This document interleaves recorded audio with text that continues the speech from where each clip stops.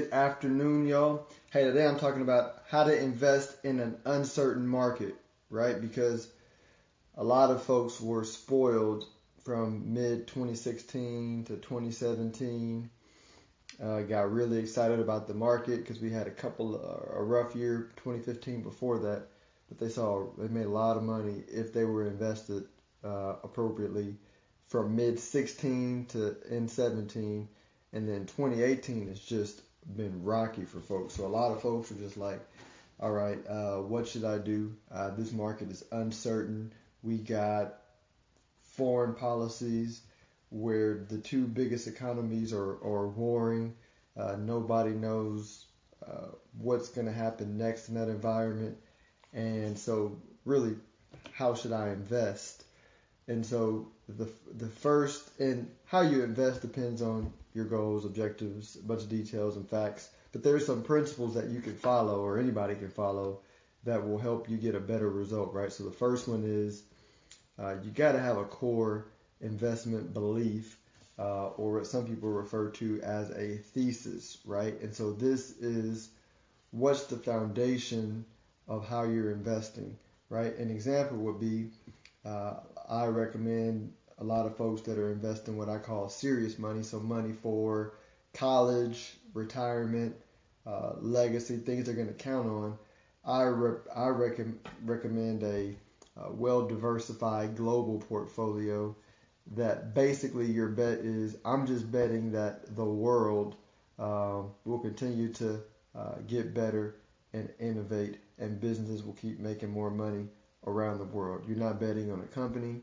You're not betting on an industry.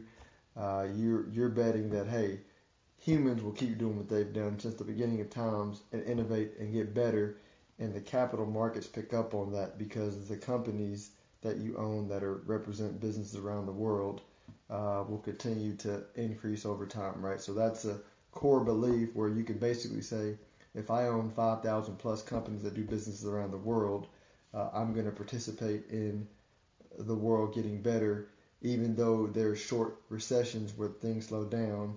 When you look at history and you want to build your core belief based on fact, you look at history and you say, as far back as I can look in the stock market, when there's been a recession, there's been a recovery and it's going up. So that's one example of a core belief built on solid principles and research.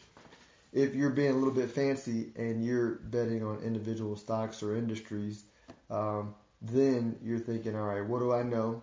And what are the big investment themes that I think will keep playing out despite what's going on in the short term? So an example would be the shift from TV to internet, right, which is pretty well known. If you look at, kids under 30, people under 30, all kids under 20, they consume most of their media via their phone on the internet, right? And I'm over 30, but I'm similar as well as a lot of other 30-year-olds I know. But you're moving to a world where the way that you sell to people and communicate to people is going from internet to TV, and so that's a long-term investment core thesis or belief. And then you can look for the companies that are winning at that and you think will continue to win.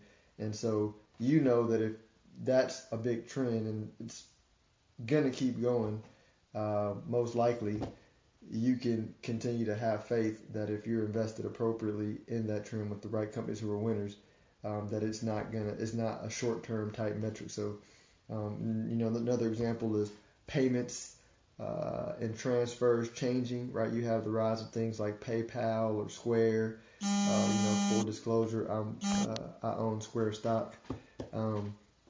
But you have that kind of situation where the way that people are paying for things is changing, and so that's a big long-term trend. And so you're in trend, and you're finding the companies that are going to continue to win. So that's a core investment belief and thesis, and that's something that you can hold strong to when things are shaky. So you want to have a core investment belief or thesis. Then you want to just be patient, right? If you did your homework and you built your portfolio appropriately, you want to be patient because volatility creates opportunities, right? Because one thing that humans aren't in general are patient. We're not patient people. And because we're not patient people, whenever we have to have patience as a whole, it creates opportunities for people who have patience. Meaning, if people are nervous and scary, then people are going to let go of some valuable stocks or ETFs, and you could buy those and own them, and participate in that when things play out the way they're supposed to play out. So just be patient. Then you just got to stay disciplined, right? Whatever your process is, you got to stick to it.